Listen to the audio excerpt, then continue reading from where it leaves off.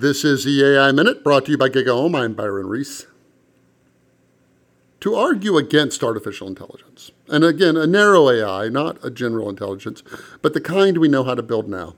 To argue against it, to say that we really shouldn't build it, or that it is somehow a bad technology, is akin, in my way of seeing things, to making a case for ignorance. Artificial intelligence, at its core, is about making more informed decisions about everything. To say that this is bad is a hard case to make. How can the simple idea of, let's study data about the past so that we can make better decisions about the future, threatening to anyone?